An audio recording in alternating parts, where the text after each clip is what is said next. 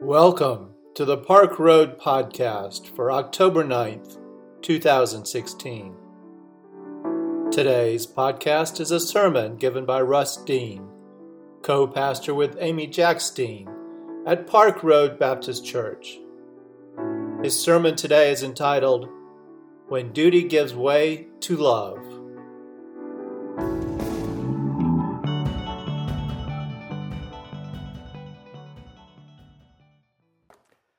So grateful for a wonderful staff and wonderful leaders to work with. And I was just thinking about the four wonderful sermons I've already heard today. For Ann's beautiful prayer, thank you for that so much. And for Dan's setup to our confession. For Amy's children's sermon there. And for a little Mendelssohn sermon that the choir just did. So I'm grateful for all of that. And hope it all works together for you as it has for me this morning.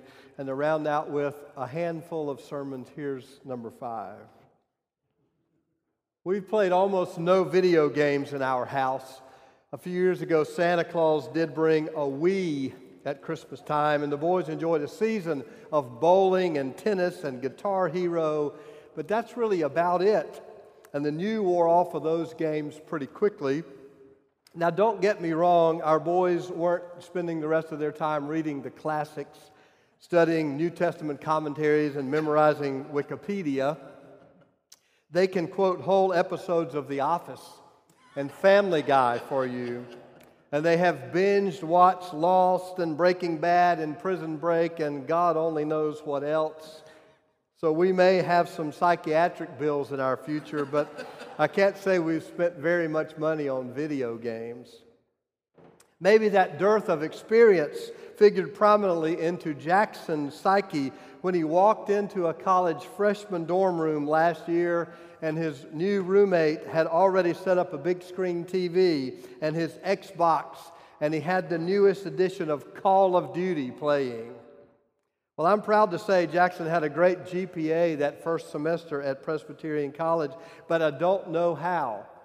Every time we called him, he was sitting in front of that screen, controller in hand, shooting up the landscape. Call of Duty is a no-holds-barred assault on, well, everything as far as I can tell. Everything and anything that comes at you on that screen. If it threatens, or if it moves, or if it just looks like it would be fun to totally obliterate with an assault rifle, it's your duty. This past week, as I blogged about the recent unrest in Charlotte, I had an opportunity to use that word to purposely leave an uncomfortable, open-ended question in the air. In the death of Keith Scott, regarding the action of a uniformed officer of law enforcement, what was his duty? Now, this is a hard question to ask, and there is a barb on it. I understand that. And one need not be anti-police. I am not. One need not be anti-police to ask the question. With dozens and dozens of African American males dying at the hand of those whose unbearably difficult job it is to protect and defend, we need to ask. It is our duty to ask, is the use of deadly force so often their call of duty? When duty is a discipline born of worthy conviction, it is admirable and inspiring. Duty is life-changing and can be life-saving as well. But duty is just a baseline. It is a least common denominator. Duty is doing what I have to do because the rules say I have to do it. I'm just doing my duty. Of course, we all make voluntary commitments, agreeing to someone's rules. And it is the duty-bound lives, it is those duty-bound lives that make for an ordered society. Duty begins to allow room for one another. Begins to allow room. But duty is also limited and can be so limiting. I'm just doing my duty Do you hear the least common denominator? I'm just going to do what I have to do, only my duty. And do you hear what might be the evasion of greater responsibility? I'm doing my duty and no more. So, self-conscripted duty, a self-imposed obligation to rules and order and respect, is a wonderful beginning. But there is no grace in duty. There's no extra mile to walk in duty. There's no other cheek to turn in duty. There is no doing unto others as you would have them do unto you in duty. Duty is a minimum requirement, and that will never be enough to bring in the kingdom of God on earth as it is in heaven. And that tall order is the duty of any who dare to call the name of Christ. We who are called by the image of a cross on a hill are called beyond duty. We are called also to sacrificial, unconditional love. I think we cannot fathom the scourge of leprosy. Amy said they talked about it in their Sunday school class. Our men talked about it this morning. Interesting. The disease of leprosy was its own sentence of death in first century Israel. And in the cruelty of ignorance and religious superstition, all manner of skin conditions could be labeled leprosy. I have read that leprosy proper doesn't actually exist in Israel. The conditions are not right for leprosy as a medical condition. Psoriasis or vitiligo, that condition causing patches of skin to lose their pigment. Any condition that showed irregularity of skin, color, or consistency could be labeled leprosy.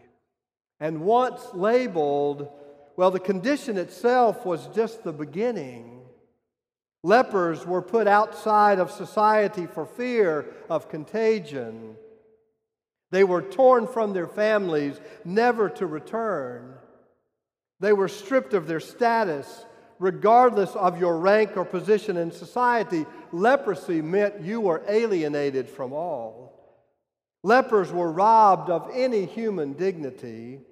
They were forced to band together, to roam the hillsides, scavenging for food and shelter. And if any healthy person came near, you were required to call out, "Unclean! I'm unclean, stay away." Adding insult to injury, you had to shout your own humiliation, reminding yourself just again and again that you were really worse than a nobody. You were a frightening pariah, a danger to society. You were one living under the punishment of God and the banishment of your peers. I can't imagine.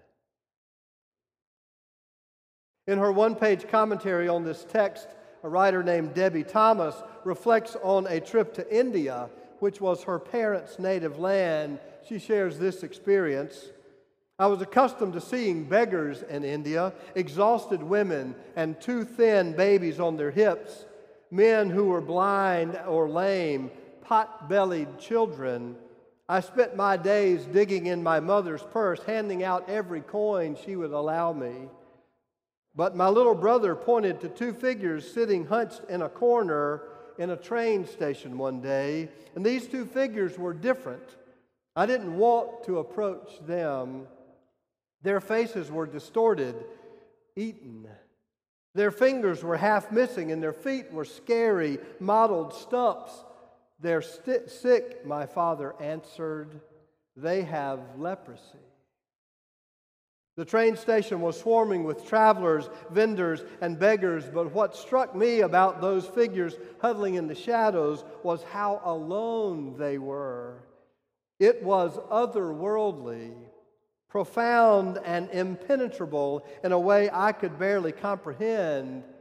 It was as if some invisible barrier, solid as granite, separated them from the rest of humanity, rendering them wholly untouchable. What frightened me much more than their disease was their isolation, their not belonging. Now, in the way that I have been taught to hear the story of today's text, the healing of these 10 lepers, Jesus' words, it seems to me, allows us to heap onto these most pitiful outcasts of our society even more judgment and pain. Not only were they unclean, well, they were also ingrates. Maybe these 9 who couldn't even come back and tell Jesus thank you, well, maybe they had always had a problem with self-centeredness. Maybe they had always lived ungrateful lives. Maybe God had punished them with leprosy to teach them a lesson. Oh, I'm being dramatic, but I think you know it's true. We love to pile on, don't we? Guilt on guilt, insult on injury.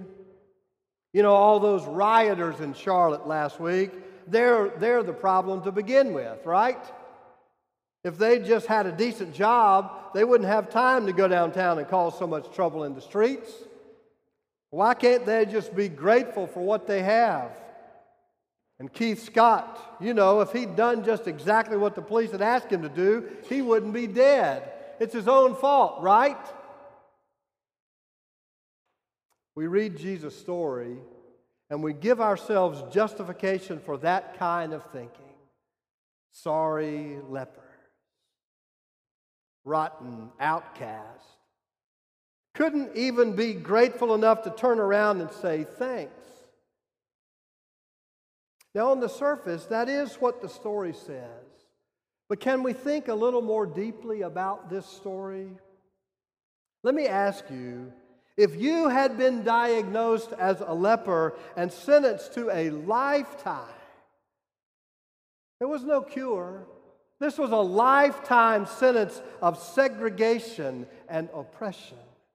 And if you had known for years, if all you had known was the hate-filled judgment of fear in the eyes of those who should be friends and neighbors, if you had not touched your wife since the day the priest pronounced you unclean and banished you to the margins, if you hadn't known the smell of her breath, the touch of her cheek on yours, if you had not been able to hold your growing children in your arms, to bear hug your grown-up sons, to toss your grandchildren in the air and feel their squeeze around a grandfather's neck, if you had not had so much as a handshake, the common courtesy of someone looking you in the eye, and the very most basic of human contact, if you were not respected as a member of your community, if you were outcast, what would you do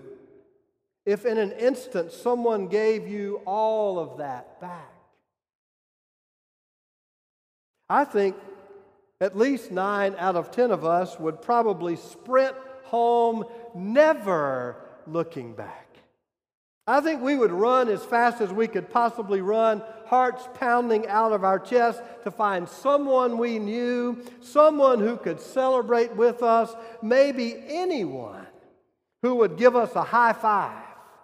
Touch me, please. Shake my hand, hug my neck, kiss my lips. Don't you think that's exactly what you would do? Maybe the kind of exuberant joy that makes you forget that the world is actually spinning around you is really the greatest kind of thank you that there is. On Christmas morning, when the children open up their toys and their eyes delight in playful awe, who amongst us, except the most self-centered giver, who among us could be disappointed that the children don't stop and write a thank you note before they tear into the box? Isn't that the greatest thanks in the world, seeing their joy? Now, Jesus does comment on the 9. But his comment, I think, is really not so much on their lack of gratitude as it is a way to emphasize the act of thankfulness from the 1. We just seem to love to cast judgment. I think Jesus was trying to comment on a spirit of gratitude more than a spirit of condemnation. And I know I'm splitting hairs here, but when people's lives are at stake, that's what we need to do. Because of the setting, I think it's likely that the 9 other lepers were Jewish. Isn't that how the story goes? It's set up. Only this one, a Samaritan, has given thanks. So the other 9, it's likely, are in their home country, perhaps even in their hometown when Jesus heals them. Mama is much closer. The wife and the children, well, they could practically feel the warmth of welcome, while this Samaritan probably had a 2 or 3 day journey ahead of him. But all that speculation really misses the point. It seems to me that the point is that Jesus reaches out to make this healing well beyond the bounds of duty. His compassion is the center of the action. It is the reason for any show of gratitude to begin with, and we must not forget that.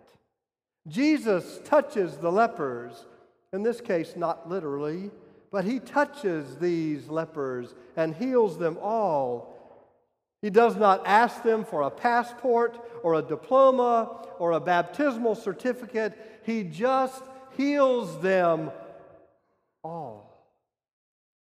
Jesus is not so much castigating the 9 as he is letting their actions point out the commendable example, the praiseworthy distinction of the 1.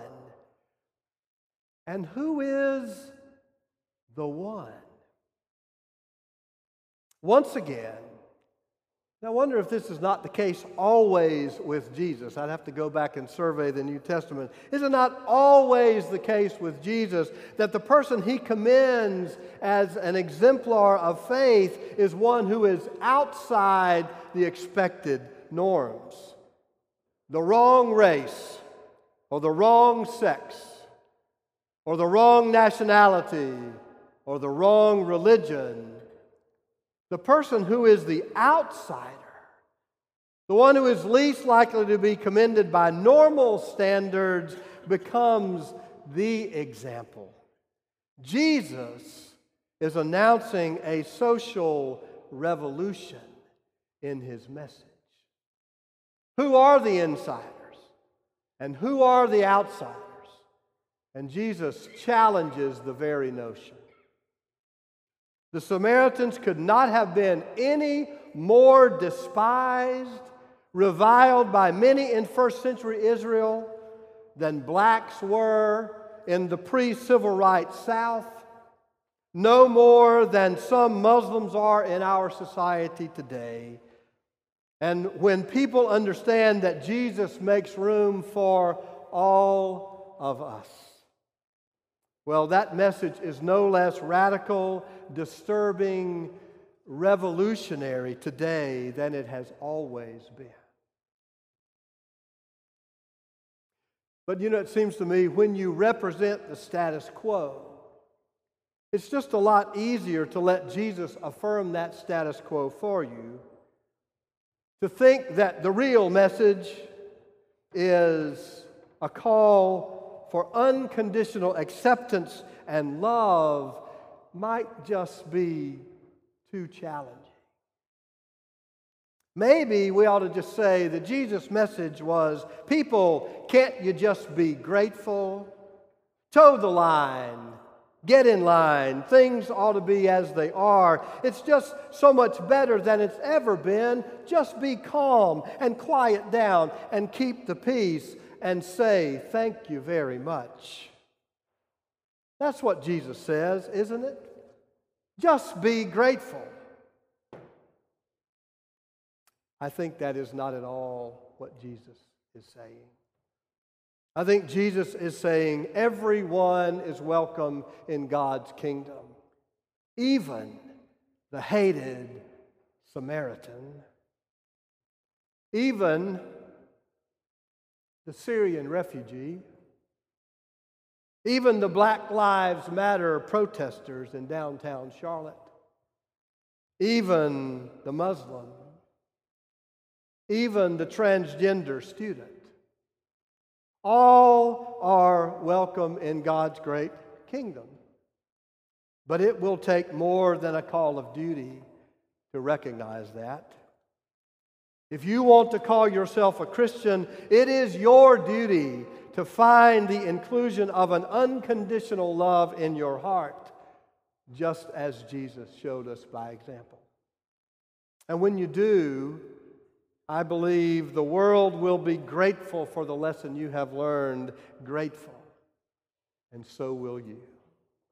May it be so.